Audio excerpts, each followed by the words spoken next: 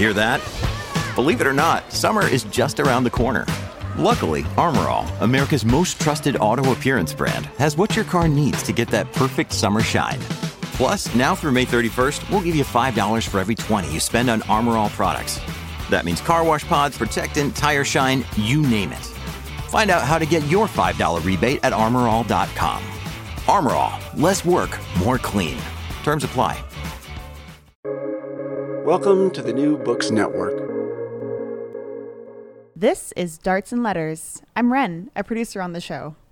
Darts and Letters is a podcast about the politics of ideas, and we're so excited to have joined the New Books Network this summer. To celebrate, we've been doing weekly themed programming every single week, bringing you some of our favorite past episodes. This week, we're taking a look at right-wing politics from a left point of view. We're kicking off the week with one of the quintessential symbols of rural conservative masculinity, the truck. Our host, Gordon Caddick, talks to a logging trucker and more as he unpacks the political history and potential future of the trucking industry. We hope you've been enjoying our summer programming. Remember, we're launching brand new episodes of Darts and Letters right here on the network later this month. Stay tuned. And with that, I will pass it on to Gordon.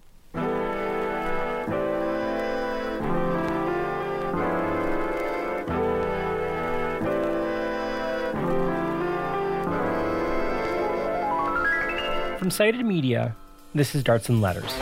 I'm Gordon Caddick.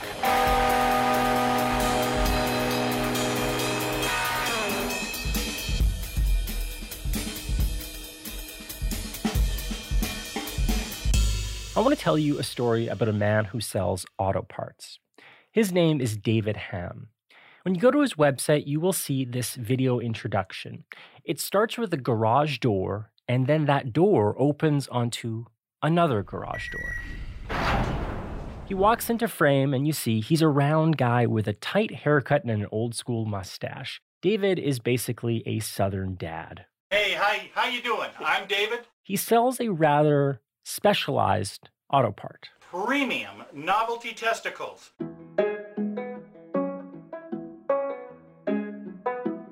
His store is called yournuts.com.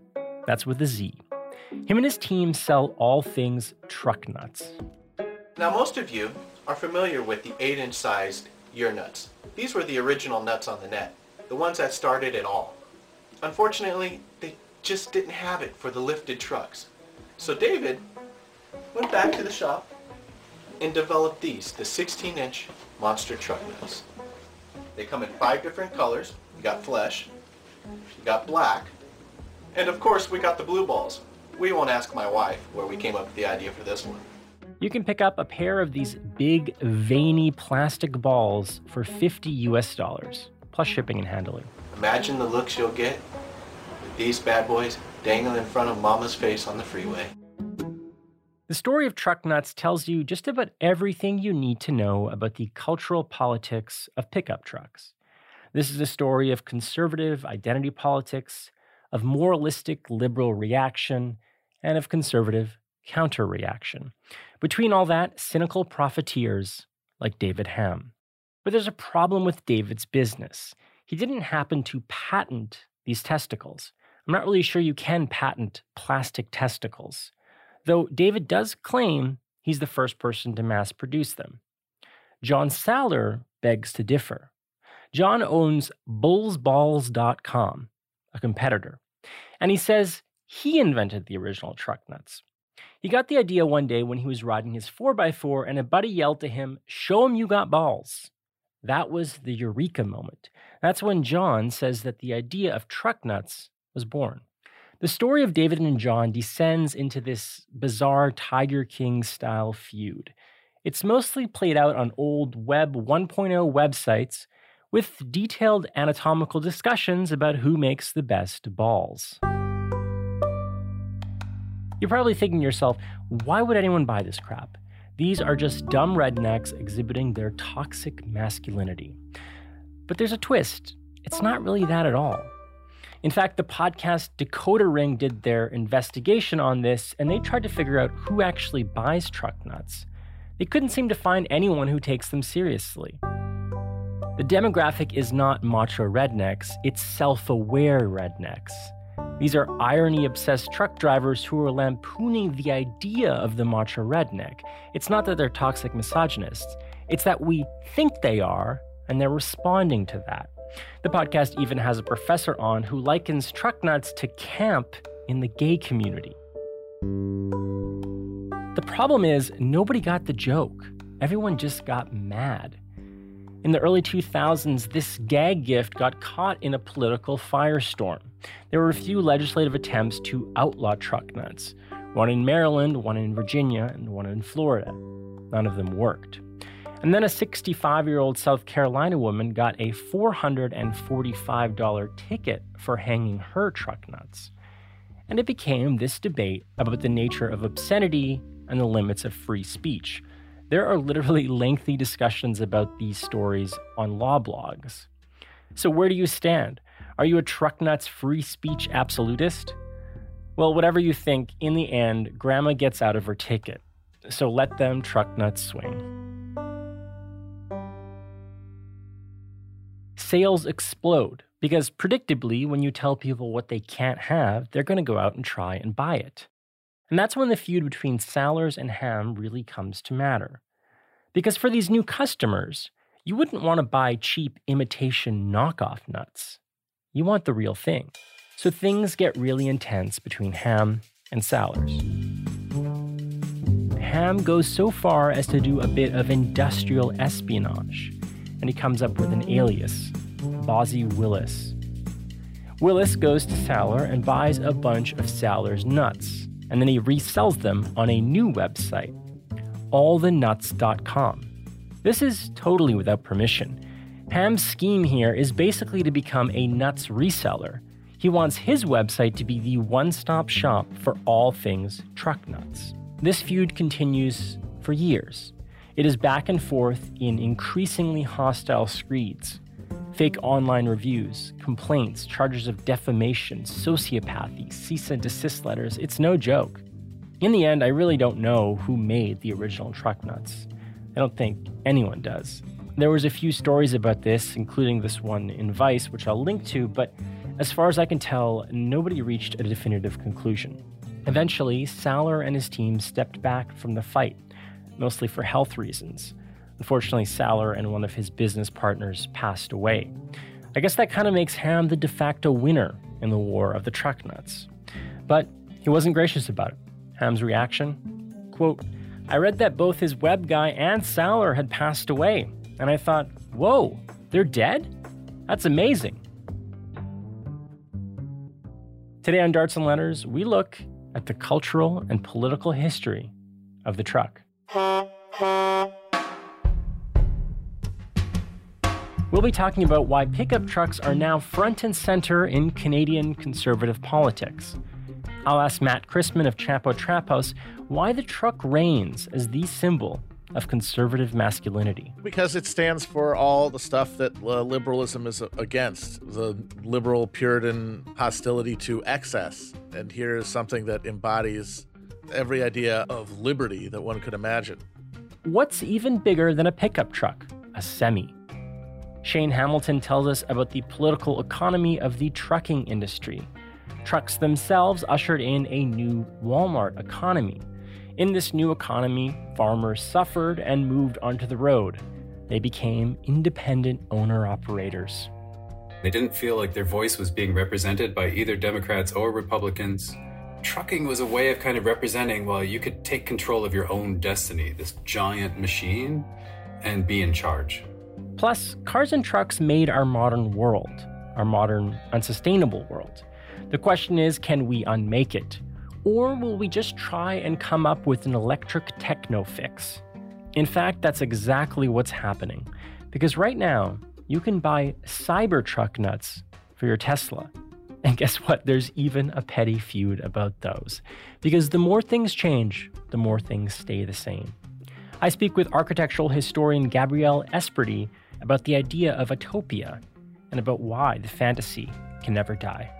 The electric vehicle is very much like the Japanese import in the 70s. It's this notion of, we don't have to change anything except shift to electric. Literally, we've been down this road before. If we all had electric vehicles, it's not actually going to solve our social problems. All that and more on Darts and Letters. Stay tuned. You're listening to Darts and Letters, a show about the politics of academia, ideas, and intellectual life. We're proud to be a new member of the New Books Network, and all this summer we're playing some highlights from our archives. But we're coming back in September, and if you like what you hear now, you'll want to hear that.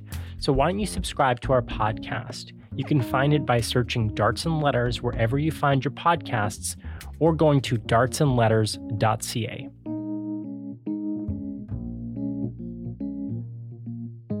Pickup trucks are now front and center in Canadian politics. In recent history, the story starts around 2016. Jason Kenney was then running to be Premier of Alberta, and he rode in on a truck.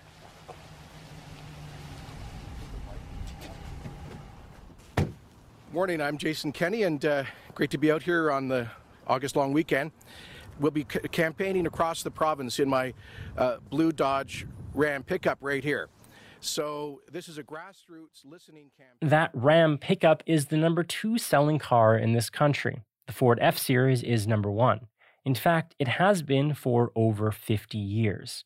So it's no wonder conservatives will run on trucks. It's just good politics because Canadians love trucks.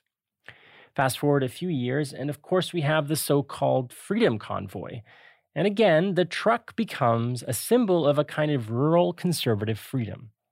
Since then, the Conservative Party of Canada has really latched on to the truck. One of the candidates for leadership even made a campaign ad that looks and sounds like an ad for a pickup truck.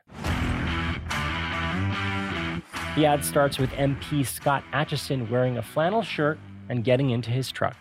There is no irony here. The message is simple. This is a real man. A man who gets things done. Then there was this strange fake scandal. Some federal government panel recommended applying a tax onto new trucks. The Liberals didn't actually plan to accept that recommendation, but this did not stop conservatives from throwing fits on Twitter. So to understand why conservatives love their trucks and why we love to hate them, I called up Matt Christman. He is one of the hosts of the podcast Chapo Trap House. Thanks for having me. I'm curious just to get us kind of situated as like me being basically an effete urbanite who lives in downtown Toronto and never really knowing the pleasures of having like a big truck. You know, my first car was a 99 Volkswagen Golf, a little red thing that my mom gave me. So that's who I am. But I'm wondering just to know a little bit more about you. I know you're from Wisconsin, which is maybe a little bit more truck country than where you live now. Were you ever like a car guy or a truck guy? No. I had a Ford Taurus in high school. I never had a truck.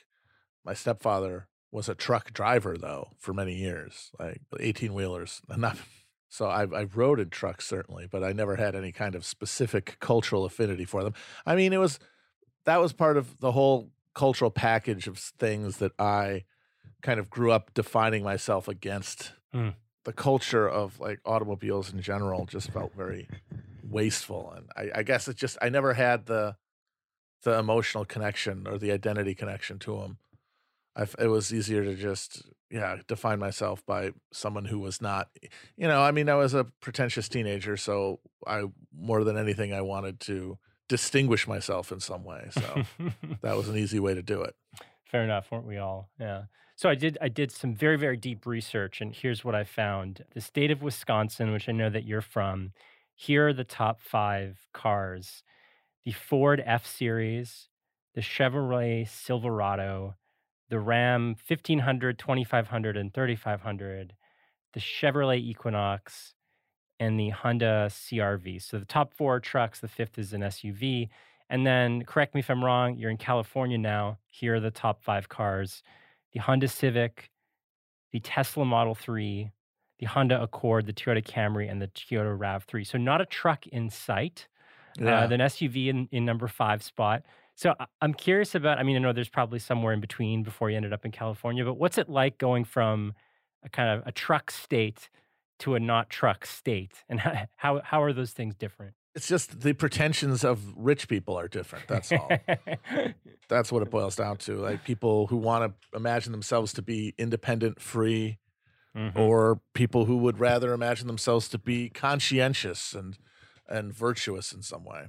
I think I'll take obnoxious right-wing truck culture over Tesla culture any day, but I guess that's my cultural prejudice. But it does kind of speak to what I really wanted to talk to you about as the truck being this sort of symbol of right-wing politics and why exactly that is. So I'm just curious, in your mind, why do you think the truck in particular has taken on such a kind of right-wing political valence? Well, because it stands for all the stuff that liberalism is against, forgetting, the increasing liberal hostility to automobile culture in general. You've got the liberal Puritan hostility to excess. And here's something that embodies every idea of liberty that one could imagine, because it's a private vehicle that you can take wherever you want to go, and that can be as big as you want it to be, and that there is no outward restraint on any of those things. And you can emphasize in your purchase your contempt for the new liberal pieties around restraint and good taste and morality, and instead affirm values of individual autonomy and status to show through the size of your truck your power one way or the other, either your purchasing power or just viscerally the power of the engine itself. Yeah, absolutely. I mean, one of the things that I really like on Chapo recently, maybe not recently, but for a long time, is kind of the kind of dualities and the way that these two cultures have themselves in symbiosis, the kind of right-wing culture war and the liberal response, and the spectacle of this is so, looking at the truck story through this lens, that's so obviously true, because, I mean, Jason Kenney, when he started his campaign, would rail against these Toronto columnists, like besmirching his truck, and he would ride into campaign events with his truck and make that his Twitter profile pic. And and it got me thinking about how much that might actually be more than anything the impetus here. It's like the truck is there to piss off the libs, hang those nuts off the truck, and the libs will hate it. And the libs then will attack the truck as this sort of symbol of excess. And I'm wondering why in particular that has become this kind of Rorschach test, because the SUV doesn't necessarily polarize in the same way. You can think about how other things might not be coded in the same way, but the truck is this sort of potent symbol. Well, I mean, the SUV there was a while there where, after the SUV first was introduced, that you saw it as sort of a totem of suburban mastery, but, it's also supposed to drive a family around, and that kind of undermines its ability to be a fully embodied symbol of pure individual virility the way that a truck can. At any given point, there has to be some consumer choice that someone can make to express an identity that can stand in for all the freedoms that they absolutely do not possess and are unable to exercise, but which they hold very dearly in the abstract.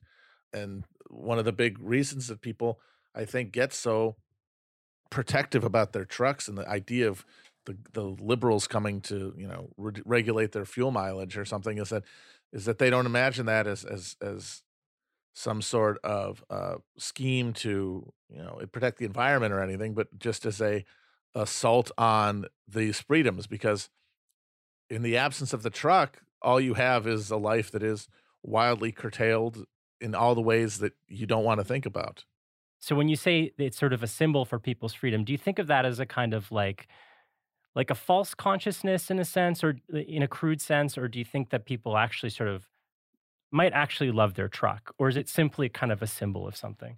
I mean, they do love the trucks because it might be a totem of a freedom they don't have, but it is still a real object. It's a real thing that they can interact with, that they can fetishize. And in the absence of it, it's not as though if their trucks were taken away from them and they were forced to drive hybrids or something, that they would have more freedom. They would have less. The thing here is that what the liberal state is offering people is not perceived in any way as an exchange worth worthy of making it. It's perceived purely as a reduction of one's options in life because things just don't get better no matter what they do. So, things like the truck you drive is much more tangible and more psychologically validating than any abstract value that's going to come from regulations, which at the end of the day really don't add up to any real change in conditions for anybody for the better. It's a classic problem in environmental politics, right? The politics of less, the politics of what you can't do in that sort of like cultural mode of liberalism. So I'm curious, I think I know the answer to this, but I'm going to ask you it anyways. How do we as like people on the left end up like appealing then? What can we do to get the people that have that sort of cultural valence on our side? I don't know if you can on these issues because they are already fully processed along cultural lines, and those lines at this point I don't think are really permeable. I think they're like existentially defining for people. If there's going to be a left in the future, it's going to be one that comes at all of the questions that are now at the front of politics from the side, or orthogonally, organized around more practical questions of workplace and labor organizing, I think. Maybe somebody has a better idea, but I'll admit I don't. I think you've got a large group of people who have made the rational choice that politics is meaningless and then not worth caring about or paying too much attention to. And then you have two groups of people who frankly irrationally committed to performing politics as part of a broader cultural identity that they are placing existential energy behind. And it's essentially sublimating all of the real material anxiety they feel in declining conditions, but which finds no political outlet because no political project that has any sort of mainstream buy-in can speak to it.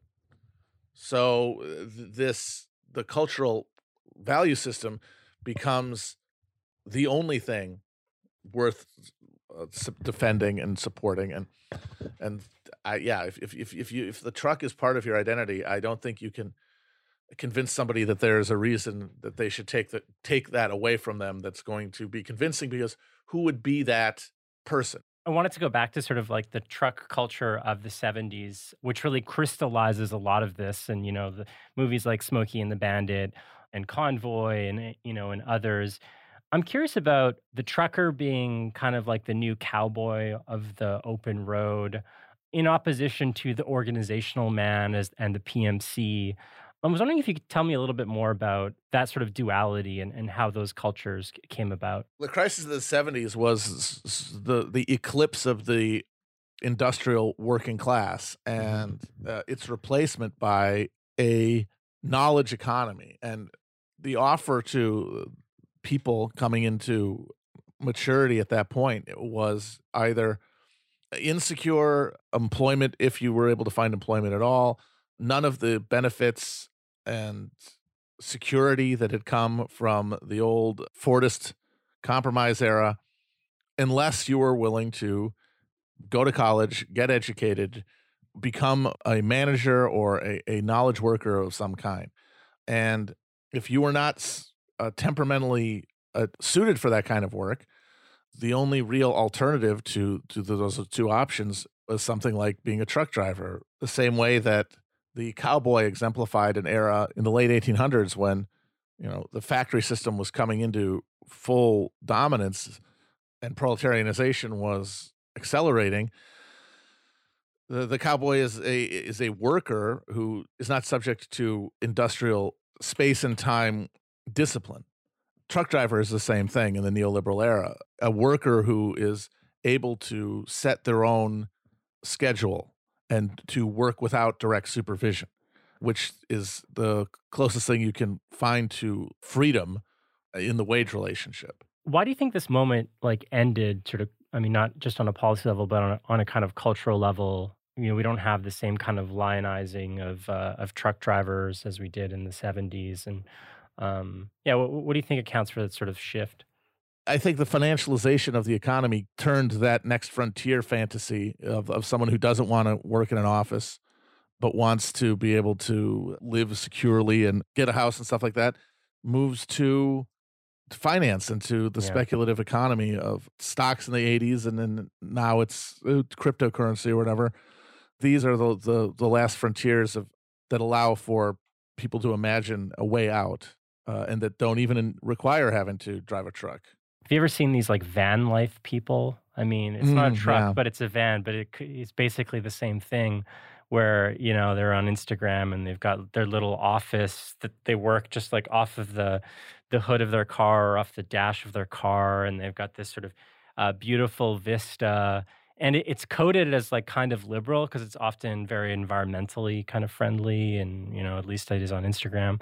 But it strikes me as a very similar kind of, I guess, escape as the truck driver, the cowboy, but different.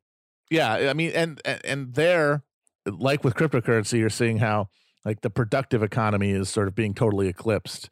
They're driving around, they're not taking anything anywhere.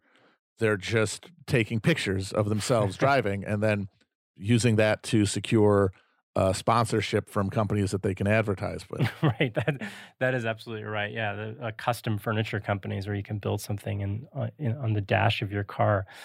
Well, I guess, Matt, sort of wrapping up here, now that you're in California, right? I mean, what are you driving? Are you going to get yourself like a big car in the suburbs, or what? What's your relationship to cars like now? I've got an old van, actually, that I do not Instagram, that was used to drive out here. And I don't think I will be becoming a influencer, but we'll see. We'll see what happens. That's funny.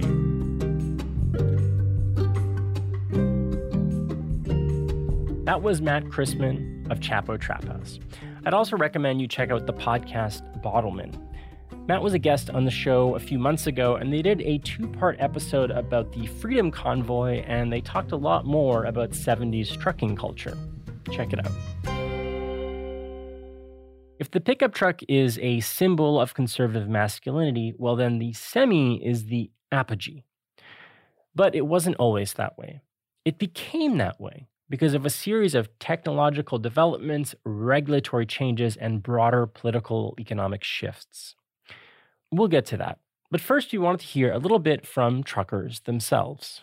Oh, honestly, I love truck driving. I started truck driving right after high school. As soon as I turned 19, I got my Class 1. This is Chase Barber.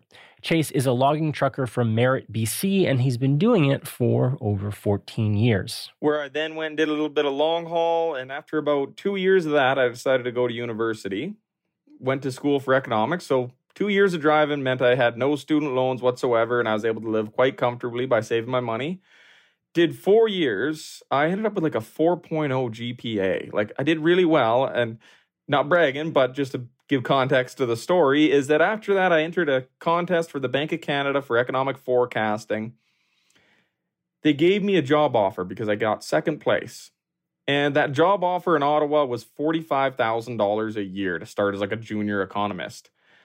I made $50,000 the summer before running a winch tractor in Alberta moving drilling rigs. Chase has become kind of internet famous through this viral TikTok account. Politically, I'd guess you'd call him kind of a heterodox guy.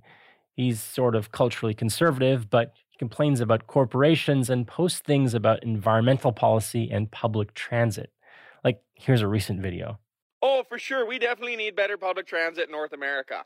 Especially if you love driving. Like, if you love driving a truck or a car, you should really be advocating for better public transit. More buses, more trains. Oh, and we should be building dedicated protected bike lanes so more people feel safe riding bikes. Therefore, more people... I've had people that go into trucking and they view it as like, oh, well, this is a good job for somebody with low education, hold a steering wheel. I've met other brilliant people that came out of university, people with PhDs that go into trucking because they enjoy the time to think. Like, I love trucking because I can listen to podcasts, I can sit and listen to different audio books, and like I can learn all day and think about things. So I think truckers are in this unique perspective where you have 15 hours a day to sit by yourself, look at the road, and think about different politics, different things, and there's such a wider range of backgrounds as people think through issues. He's hard to pigeonhole. He's definitely left-wing on environmental issues. He got the vax. And he got annoyed with some of the convoy stuff, but he also understood a lot of it. Chase got super frustrated with some COVID restrictions, like when they closed the rest areas. And they said, well, we're essential and it doesn't matter, but truckers couldn't get showers anymore. They couldn't use public washrooms. Like, when you're living in a truck on the road, we needed those public washrooms, but they're like, it's so essential to stop COVID and you guys need to keep moving. If you don't, so go without the washroom, shit in the bush, go weeks without showering because you need to get moving. Our producer, Mark, asked Chase how he felt about this strange cultural fascination with pickup trucks and these new trendy electric pickups. I think it's a little bit ridiculous. Not everybody that lives in downtown Toronto, downtown Vancouver, and all these places need pickup trucks. Like, there's some great cases to have pickup trucks. Farmers, loggers, ranchers, tradesmen that need those trucks for work and hauling, but the average person buying them as a daily driver doesn't make sense. And then we get into the issues where EVs aren't perfectly clean, that lithium battery mining is incredibly environmentally intrusive to have all those mines. They can't tow heavy loads because they run out of range, so it doesn't make sense for that yet. I don't know why they keep pushing all these electric vehicles, electric pickups, electric cars, when realistically, we should just be pushing electric trains if we're worried about the environment. Chase isn't a big booster of electric pickups, but he's actually trying to build an electric semi because he says trains can't get you everywhere you need to go. His company is called Edison Motors. He's stealing Tesla's concept and trying to make it his own. It's kind of an inside joke because Edison stole from Nikola Tesla. As somebody from where Nikola Tesla is from, I certainly appreciate the joke. The more and more I read about truckers, the more and more I realize they're kind of all like this. It's a grab bag. Nobody's exactly what you expect them to be, and the trucking industry isn't really what you think it is. Like, for example, right now, the demographics are really shifting. The trucking industry is an increasingly immigrant one, and it's a lot more tightly regulated and surveilled than it used to be. It used to be wild. You go to like any truck stop, they still have caffeine pills that you can buy, but as far as like the days of like guys in Jersey smoking meth and then running to Colorado and back over a weekend, those days are done. The cowboy stuff is long gone. This is Justin Martin. He's a trucker from Philadelphia. He drove for 15 years. He used to work for the Postal Service. Now he works at a news organization that does stories about the freight industry and about supply chain stuff. The biggest changes these days are all like the electronic logs. In the beginning, we still had paper logs. You could run 2 logbooks. A lot of the sneaky guys would do that. Mark asked him to break down the industry for us. There's basically 3 kinds of truck drivers today. There's the company drivers. So when you're a company driver, you're an employee. They're paying your payroll taxes and all that for you. You're not paying for your diesel. You're not paying for your insurance. You're just meat in the seat. They tell you where to go. They tell you what to pick up. They tell you when to be wherever you got to be. Then you have lease operators they're still employed by that company, but the company considers them independent contractors. They're usually 1099, but you're paying for your diesel, you're paying for your insurance, you're paying for the maintenance cost in your truck, and you're also paying the company the lease on the truck.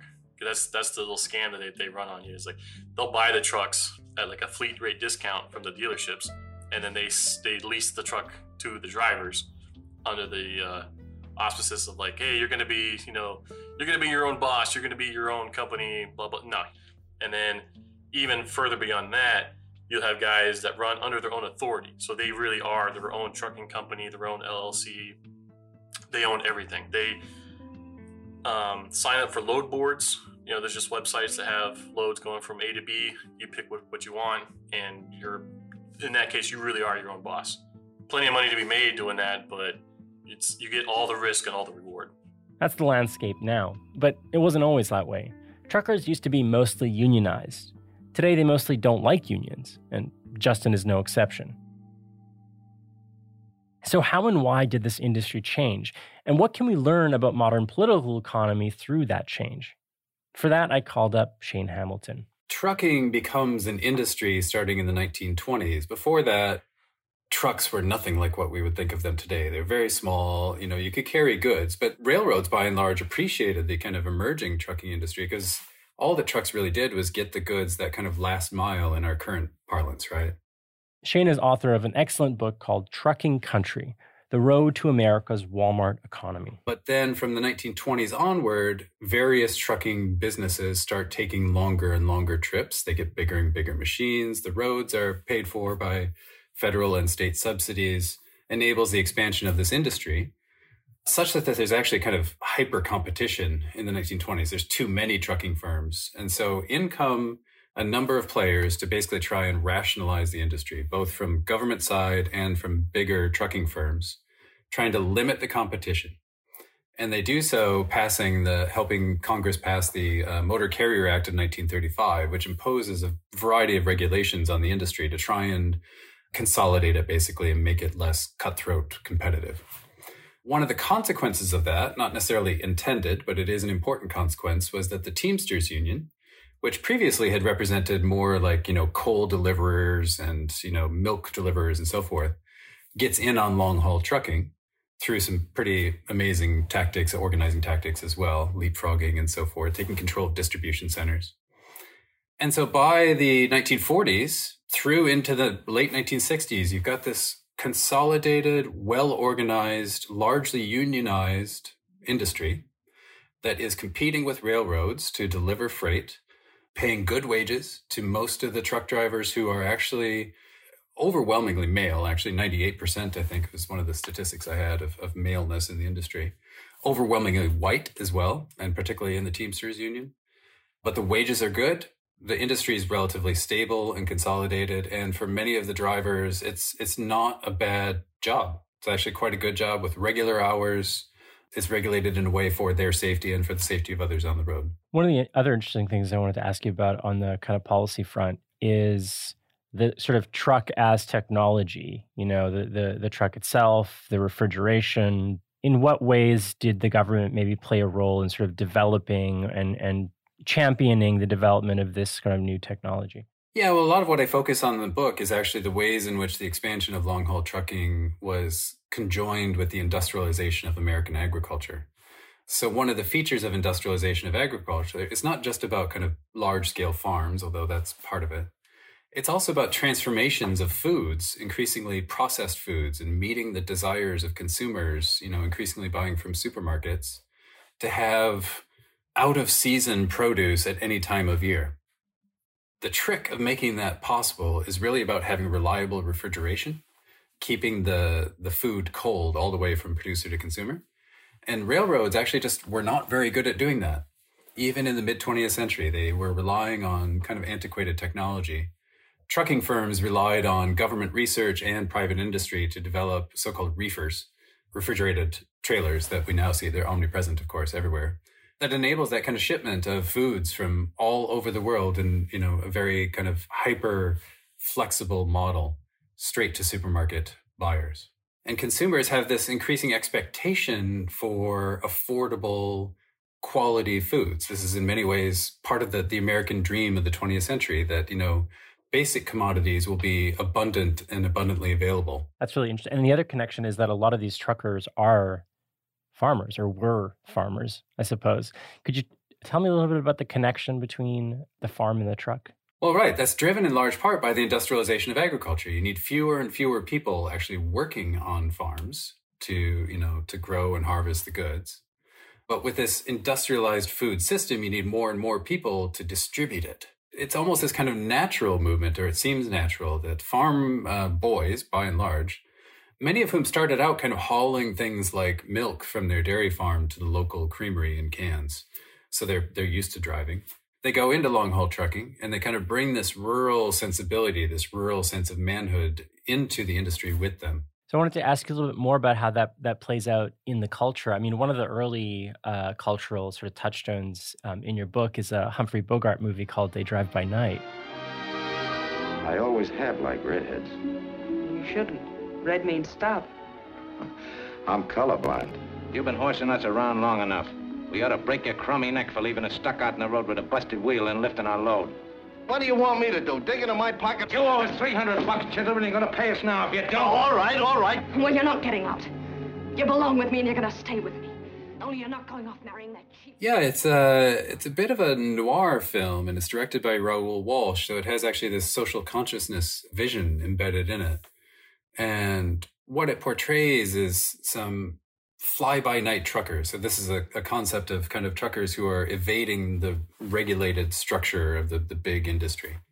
So you've got these kind of little guy, petty capitalists basically taking on the man, big industry, and facing violent consequences for doing so. Basically, they don't.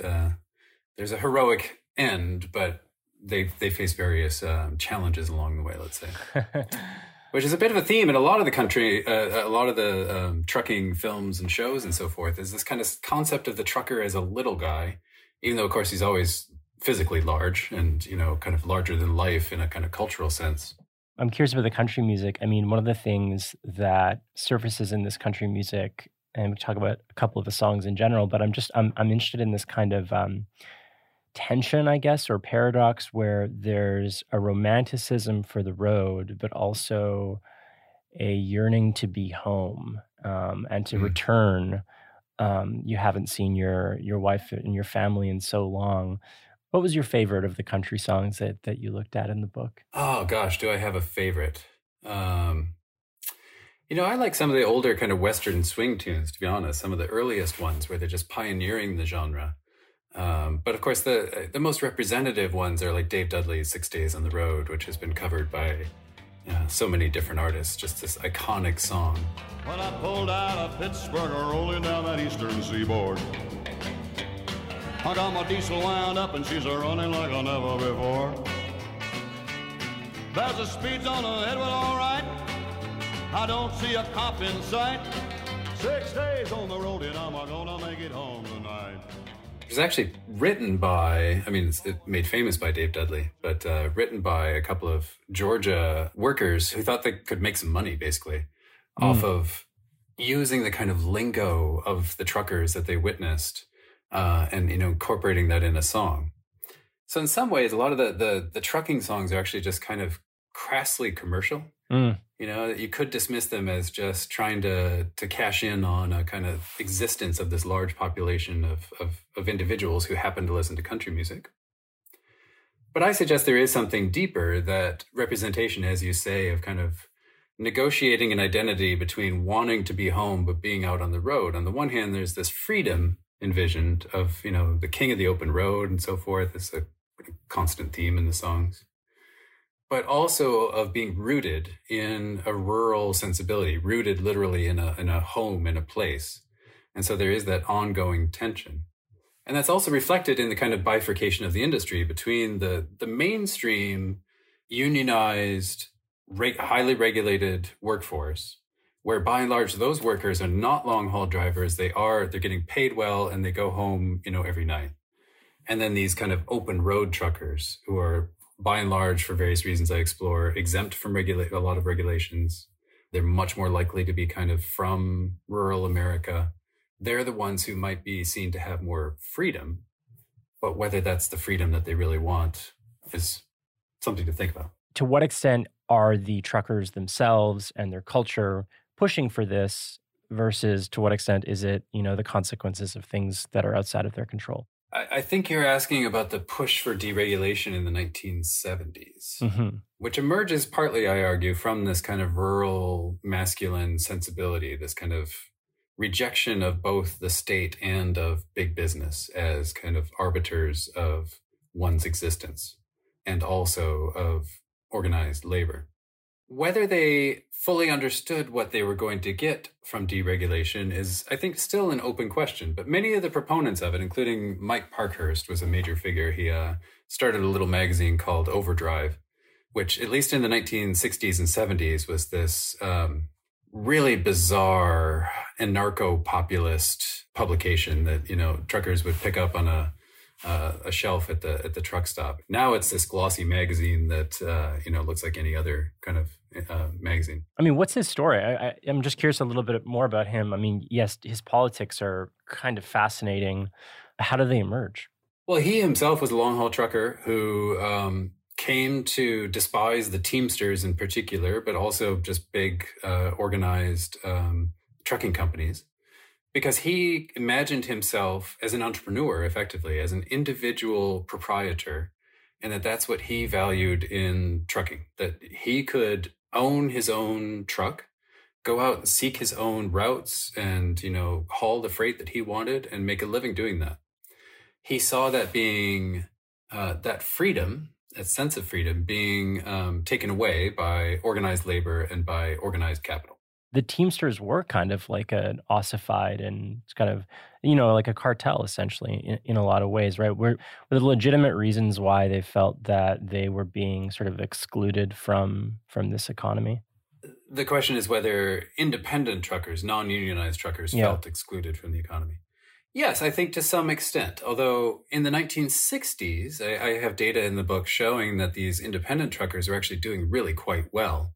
That it was an era where they actually benefited from regulatory structures and unionized wage structures, including the National Master Freight Agreement, negotiated by Jimmy Hoffa of the Teamsters, basically set a national expectation for wages for truck drivers across the entire United States. So in the 1960s, blue-collar truck driving was a good job, whether you were unionized or not. If you were unionized, it was good because of the work that the Teamsters had done. And if you were not unionized, it was good because of the work the Teamsters had done. And the general affordability of trucks, of fuel, and so forth, it was pretty good work. Our audience is probably pretty young and hasn't seen Smokey and the Bandit or Convoy, probably not even Dukes of Hazzard. These are products at the heyday of this trucking period. Could you tell me a little bit about them and what they reveal of this moment? In a way, Smokey and the Bandit and Dukes of Hazzard, which are related because they focused on the kind of stunts, basically. They had come up with some new techniques for making cars and trucks jump off of ramps and stuff, and it was exciting. All right, Phil, hang on tight. This is going to be the closest thing to a parachute jump you've seen since you left the service.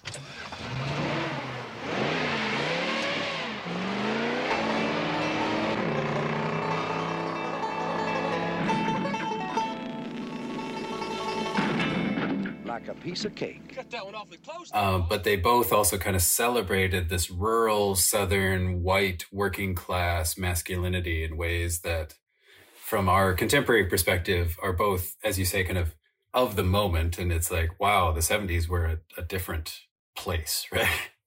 But also very representative of that, like what I was saying earlier, that sense of many, especially rural people, I think, rural working class people, that they kind of been left out of mainstream culture. But in the 70s, things like Smokey and the Bandit, Burt Reynolds, always going around with his chest hair poking out of his shirt. Georgia to Texas and back in 28 hours flat with a truckload of bootleg beer. I'll be driving this one. Hey, Blocker. You'll be driving the truck. This is Bandit 1, and that is Bandit 2. Now, who would do a thing like that? It was this kind of FU to the man, right? This idea that, the little guy, by kind of being rowdy and breaking the rules and doing what he wants to, that's a kind of model for American masculinity. Somewhat, Convoy, 1978 with Chris Christopherson is intended to be somewhat similar, this kind of, challenging mainstream norms. And it's intriguing that Chris Christopherson is in it because Chris Christopherson's politics are actually quite left of center, and he's very much a member of the counterculture, but he's also a country music singer and songwriter. So he's kind of hard to pin down. And in this movie, he plays this character called Rubber Duck. That's his CB handle, Citizens Band Radio, the CB trucking culture. And Rubber Duck ends up leading this convoy of truckers who are protesting. It's not exactly clear what. They're just kind of protesting the power structures of America, I guess. And what it represents, it's a bit unclear. Some film critics at the time thought it was just a god-awful movie. I think Pauline Kael at the New Yorker said it was like having a diesel exhaust piped into the cinema and having to suffer for 2 hours. But it resonates today. It is this bizarre kind of Western almost, this, like the man in the white hat taking on the bad cops in town. Is this something that kind of only could have existed like in materially the economic heyday? Because, I really like the part in your book where you compare it to some of the sort of earlier country songs, right? Where some of these at the heyday were kind of orgiastic and very much romantic of kind of life on the road.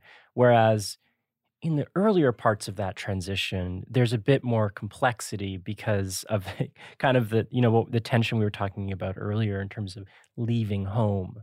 Where does that go? Why does that disappear from this culture in the TV and the movies of the 70s? The reality of actual trucking, disappears. Yeah. Yeah, exactly. The loneliness, the kind of like fleeing your community and your family, because the underlying sort of social shift or tension that we're talking about is farmers turning into truckers. And you see that tension reflected in the early period, but you don't see it later. Yeah, it's interesting. One of the things I point out is in that the 1970s, there's a lot of talk from kind of non-truckers about truckers being cowboys. Interesting. Whereas truck drivers themselves, the term cowboy means someone who doesn't know how to drive properly. Right. It's a derogatory term. It's the worst thing you could be. Truck drivers see themselves as doing a difficult job. And it's an extremely difficult job. And as you say, it's isolating, it's lonely. So in some ways, it is actually like being an actual cowboy, because all the professional historians who study cowboys point out that it's extremely drudgerous work. In fact, cowboys were among the first to seek to join the Knights of Labor, an early labor organization. They recognized the nature of their exploitation. It was not all just, singing songs about doggies out on the open plains. It was difficult, boring work. But how are you going to put that in a film? A Canadian audience is going to be familiar with the recent convoy, but they may not know of those that happened in the early 70s and in 1979 as well. Set the stage for me. Why were truckers, driving down to Washington, and what were truckers doing at the time? There was this concern about fuel prices, and that clearly is what sparked the fights, the shutdowns they were called in 73 and 74 and 79. So these are shutdowns. They're not strikes because these are not organized Teamsters by and large. In fact, the Teamsters were very much opposed to these actions. So they're mass protests by and large independent truckers who were upset at the ways in which their economic fortunes had been transformed, first and foremost by the fuel price situation. But then they spun that into much grander kind of attacks on what they saw as the kind of impact on ordinary workers of industrial capitalism. They thought that corporate capitalism was in cahoots with organized labor, was in cahoots with both Republican and Democratic politicians to basically screw the little guy. And they went out with, blackjacks and knives, puncturing other truckers' tires. There are a number of pipe bombs placed in the cabs of truckers who refused to participate in the shutdowns. They were violent, they were nasty, and yet they seemed to express this sense of exasperation among these working class, blue collar truck drivers who felt they'd been left out of the American dream in many ways. And what were they asking for? Good question. Ultimately, so, you've got a kind of inchoate movement. There's a lot of conflicting demands, but Mike Parkhurst, because he edits this magazine, Overdrive, that gets a lot of attention, he gets called before Congress, and he articulates this vision that deregulation, that getting rid of the oversight of the Interstate Commerce Commission, which had been applied to the motor industry since 1935, if you could get rid of that, it would open up competition. It would let capitalism thrive. And by his lights, that meant kind of small scale individual proprietorship rather than large scale corporate capitalism. And they get part of what they want, or part of what he wants, right? The deregulation in the 1980s. What in 1980? Right. What exactly does that mean for truckers? Right. So these independent truckers, their calls for deregulation are coming at the same time as more policy-oriented calls for deregulation from the Ford administration, the Nixon administration, and especially the Carter administration, actually. All are under the influence of a number of figures, including some economists who are trying to fight inflation, so drive down prices, and meet consumer demands. So another key figure here is actually Ted Kennedy, Senator Edward Kennedy, all of whom see the possibility of getting rid of kind of New Deal era regulations that limited competition. As I said, that was the intent. If they could open up competition that would drive prices down, that would defeat inflation, and it would enable consumers to buy more goods It seemed like a win-win situation. Of course, what's missing from that equation is the impacts on organized labor. So the Teamsters fought very hard against deregulation. They knew exactly what the consequences of deregulation would be. And in fact, in 1980, when Congress passed and Carter signed the Motor Carrier Act, there was substantial deregulation implemented that really sent the Teamsters into pretty much permanent decline. It did open up rampant competition again in the industry, such that many of those independent truck drivers who had called for deregulation suddenly found themselves competing so much. Freight rates were going down so much, they were like, oh, well, actually, maybe we could get a little bit of regulation back, but it was too late. So what happens to the economic prospects of the independent long-haul trucker post-1980? Well, broadly speaking, you've got an industry that is increasingly atomized. So, you've got a lot more small-scale firms, some of which then kind of reconsolidate. But then many of the others doing trucking are actually subcontractors. And there's kind of these many layers of subcontracting, such that the drivers who are now so-called independent truck drivers generally don't own their own vehicles. They're put on kind of lease programs where if they drive long enough, they might have a chance to own their own truck. So they're kind of drawn in with this American dream vision of being, owner operators who are going to, control their destiny. But by and large, it's very sweated work. There's a lot of debt peonage. People sign these contracts. They get, what they think is basically free training to do a job that they understand to be difficult. But they think that, if they put in the hours and the effort, they'll come out as, owners of their own destiny, and they don't. It's a grim business. I am wondering what to make of that. I mean, they got what they want, but not really. So, one of the things that you grapple with in your book is like, what kind of influences this independent long-haul owner-operator culture? Is it, economic necessity? Is it culture war? Is it false consciousness? What is it? What exactly do you think accounted for what they pushed for? And what do we make of the fact that they didn't seem to really get what they want? I use at the end, a line from Karl Marx that we all live in a world not entirely of our own making. And that's very much true. So in a way, I often feel like when I do interviews like this, that I'm being pushed to say that it's really these long haul truckers and someone like Mike Parkhurst who made it all happen. Right. No, I think consumer demand for cheap food and cheap products is what made it happen. The real push for deregulation comes from people like Ted Kennedy. He's the one who's actually helping write the legislation and make sure it gets passed through Congress, right? Which is all about driving down consumer prices and tackling inflation. It's not really about the truck drivers themselves. So in a sense, the truck drivers are in part along for the ride, even if they're driving the truck.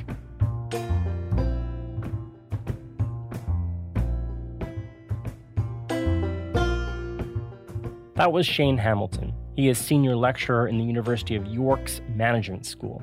That's the York in England, not the one in Ontario. His book is called Trekking Country: The Road to America's Walmart Economy.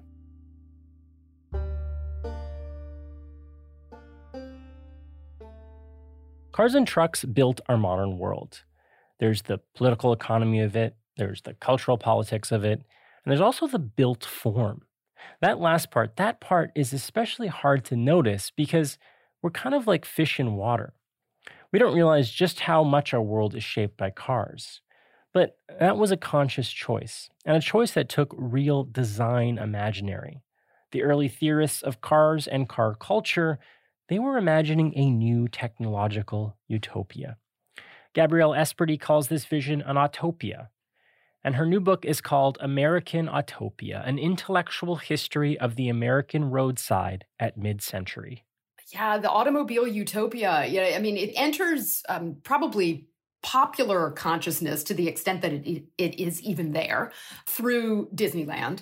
I think interestingly, it also enters architectural discourse through Disneyland because very early on, the historian and critic Rayner Banham, who wrote famously his book about Los Angeles and a documentary for the BBC called Rayner Banham Loves Los Angeles, which was very much a kind of radical position at that time. Banham ends his book on Los Angeles with a chapter called Autopia, taking it from the name of the Disney theme park. But that actually, as it turns out, was not the first use of it. There were Autopias. There was a motel, a roadside motel, I think in Arizona, that had called itself Autopia. Disney's Imagineers seize on that as a kind of name for this highway-themed ride in Disneyland. And ironically, it is very much as it exists in Tomorrowland, it is very much a kind of, if you figure when Disneyland opens in the 50s, it's meant to be a kind of taste of the future at kiddie scale because it is a limited access motorway. So they're able to travel kind of free of traffic, free of encumbrances, free of cars turning into the motorway. And of course, it's designed prior to the emergence of the post-war interstate systems and the national highways that are built after World War II. So it really is an attempt to think about the centrality of the car in our collective future. It's so difficult to think about Autopia now because it's funny having this conversation because this weekend I went out of town. I went to Prince Edward County, which is about 2 hours outside of Toronto. It was nice, but getting there and getting back was absolutely miserable. I mean, the highways are terrible here. And no matter where you are in this sort of cultural divide of like, do you love cars? Do you hate cars?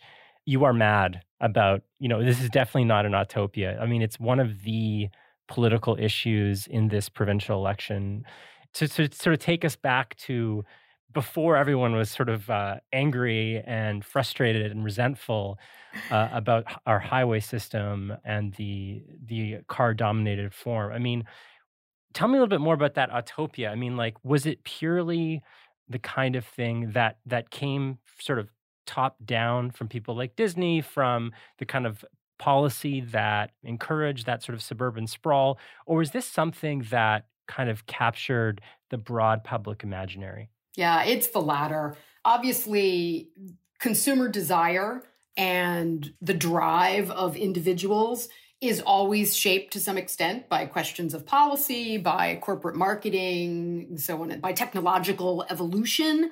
But at the end of the day, I think one of the things that's so important for us to do is to take ownership of a set of decisions that people consciously, over the course of the 20th century, made and accepted. And look, Henry Ford made the car accessible. In the early 20th century, cars were the playthings of rich folks. They really were. I mean, the earliest highways in the United States were built, they were private roads built on the estates of Long Island, right along the Gold Coast, where the robber barons built these private highways for them to zoom around and test their new toys. And it would have remained that way, I think, if Henry Ford had not successfully made cars affordable. That was a critical moment. And so the idea of freedom, liberation, all of these putative American values were somehow aligned with the automobile. Now, of course, we always need to accept that there is a kind of, we could describe it generously as perhaps anti-urban. We could describe it more accurately as xenophobic and racist, this idea of removing yourself from the urban crowd, whether that is a tramway system, whether that's a bus or a subway, and allowing you to enter this isolated zone, this autonomous zone of your own. So I think that's one part of it. And then, of course, policy follows suit. It ends up being almost a kind of self-fulfilling prophecy. Suddenly, then, everyone is dependent on cars. Yeah. I mean, one of the fascinating things about reading your book is just like sometimes I think we forget, because we're kind of like a fish in water, just how much of the built form does revolve around the car. And, we've talked about some of these things. I mean, the suburbs, the roadside, but also shopping mall, the hamburger stand, the diner, the motel, the gas station, the truck stop. I mean, I wanted to talk a little bit about sort of those people and those places. I mean, one of the ones that figures prominently in your book is the shopping mall itself, right? As an idea, as a cultural space. Obviously, I mean, now you have so many, various Instagram feeds about how they're dying. But I mean, take me back to the sort of like utopian imagination of the shopping mall. Who imagined it and what was it meant to be? Well, we could start with Victor Gruen, who is an immigrant to this country from Austria, enters the United States I guess he comes in the 30s, maybe late 30s, early 40s, generally escaping the Nazis, begins to have an active practice in commercial architecture. He brings with him from Europe this idea, he understands what urbanism is, right? He has a kind of profoundly European sense of the importance of the historic center as a place that is not only commercial, but that is cultural, as a place where civic identity is formed. He understands that it's a thing that engages with multiple kinds of activities, shopping, restaurants, paying your parking tickets or whatever.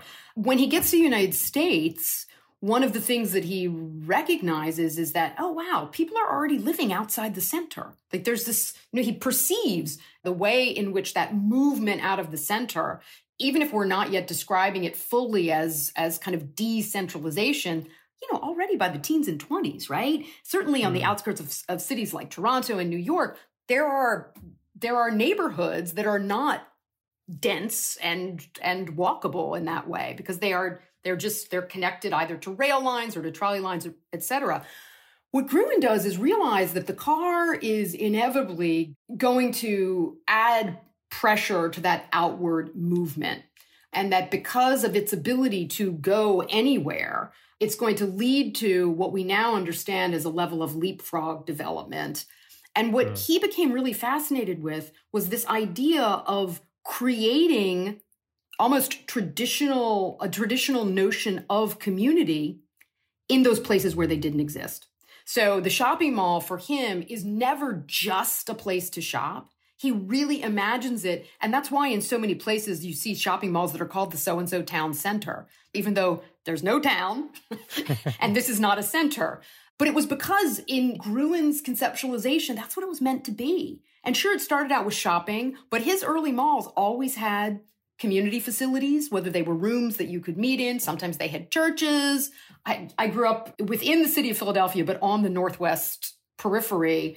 And there was a Victor Gruen shopping mall 5 miles away that had a church. It had community rooms. It also had, because he was so committed to this idea of these places being more than simply where you went to buy sweat socks or whatever, it also included professional plazas. So why not go shopping for clothes, but also be able to go to the doctor or the dentist or your lawyer or whatever. So he really did imagine these as new centers. And he's also building on what had already been for a couple of decades. There had already been this attempt to create an alternative to just the strip development that we're all aware of, just like another strip and another strip and another strip of stores.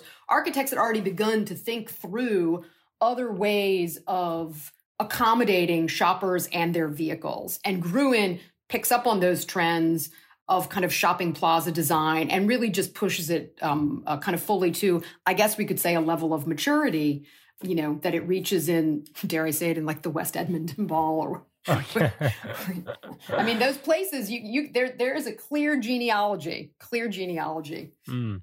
What are some of the other, I mean, I mentioned a few, but I mean, which of the kinds of buildings, car-centric buildings, did you find most interesting or maybe most surprising? Obviously, I mentioned the hamburger stand and the motel. I was really interested in sort of like the service station as like also a little bit of a community hub, as like almost like a tour guide. That part of your book was fascinating. But yeah, I mean, which of those kind of buildings did you find most surprising, I guess, and interesting? It's not so much that any particular building type was more interesting than another. It's the degree to which every single human activity has somehow been shaped by the car and produced what we might describe as a formal response. And by formal, I mean a physical form. If we think about something like garages and the shift in the location of the garage from a thing that once had been behind houses because you didn't want your smelly horses being near, migrating to the front of the house. The drive-in church. I mean, these things are not like one-off things we laugh at. They're actually serious transformations of conventional building typologies. And they're everywhere. And they continue to proliferate. That's the thing. Now they're proliferating globally. I think when I started the research for this book in, say, 2005 or whenever I sort of gradually was becoming interested in it, I had assumed that the automotive moment was over. And then the more the 21st century progressed, the more I realized, oh my God, like it's not over yet. I'm curious about, like you said, you kind of assumed it was over. That's something that comes up a couple times, especially in the 1970s, in the oil embargo. And I found it interesting in your book, you looked at some popular writing and some theorists that kind of heralded this as the end of the automobile and really the end of American culture as such. I mean, because of how much it had dominated the everyday life of everyday Americans.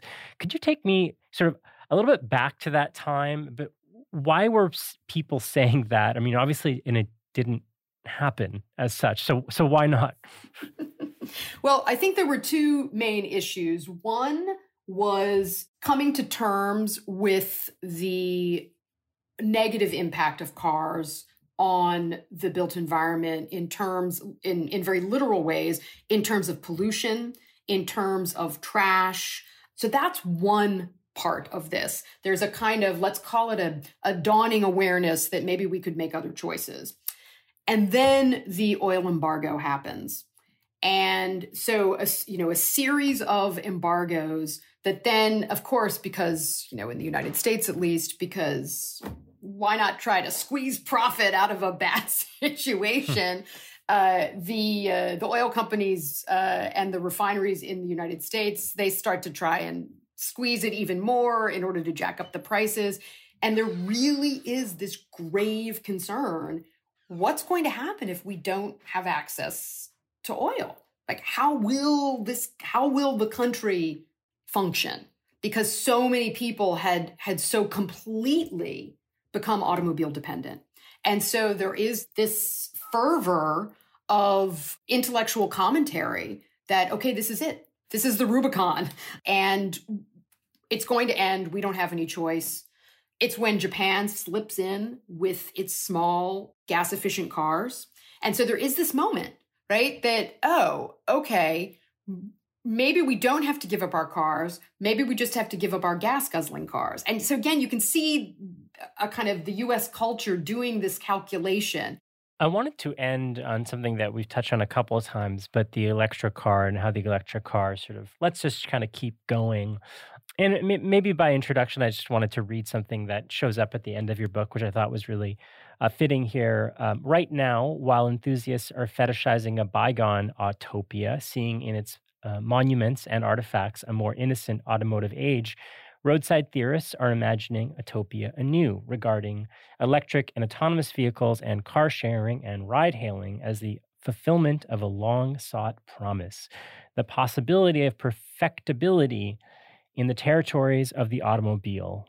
I guess one of the things that struck me reading this passage, but also thinking about the 70s and some of the theorists that you quote, in how kind of dire they are about the death of utopia and how we're entering into a new age, or we have to enter into a new age.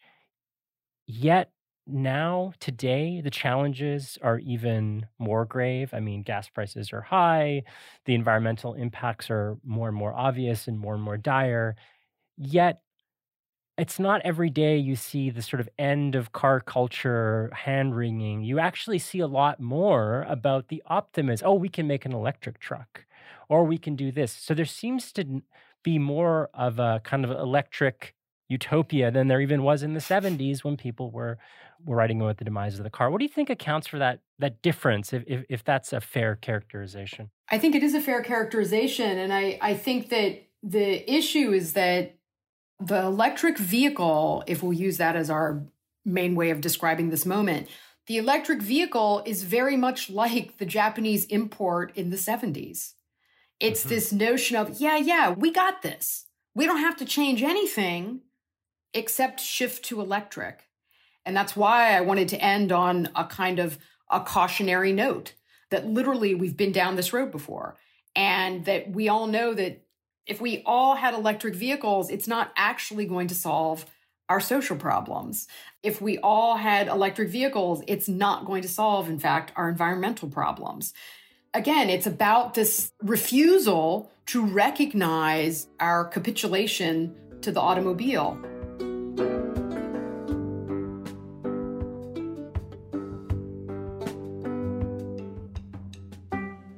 That was Gabrielle Esperdy.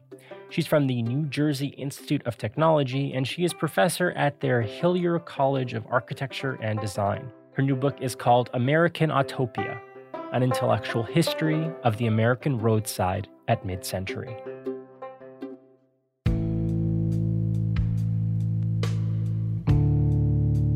And that's it for this week's episode of Darts and Letters. Our lead producer is Jay Coburn. Our managing producer is Mark Apollonio. Our marketing assistant is Ian Sowden. As always, our theme song and outro was composed by Mike Barber. Our graphic designs are by Dakota Koop, and I'm your host and editor, Gordon Caddick. This episode was part of a wider series that looks at the politics of technology and techno-utopian thinking. It received funding from the Social Sciences and Humanities Research Council of Canada. The scholarly leads are Professors Tanner Merlis at Ontario Tech University and Imre Zeman at the University of Waterloo. They both provided research and editorial guidance to this episode.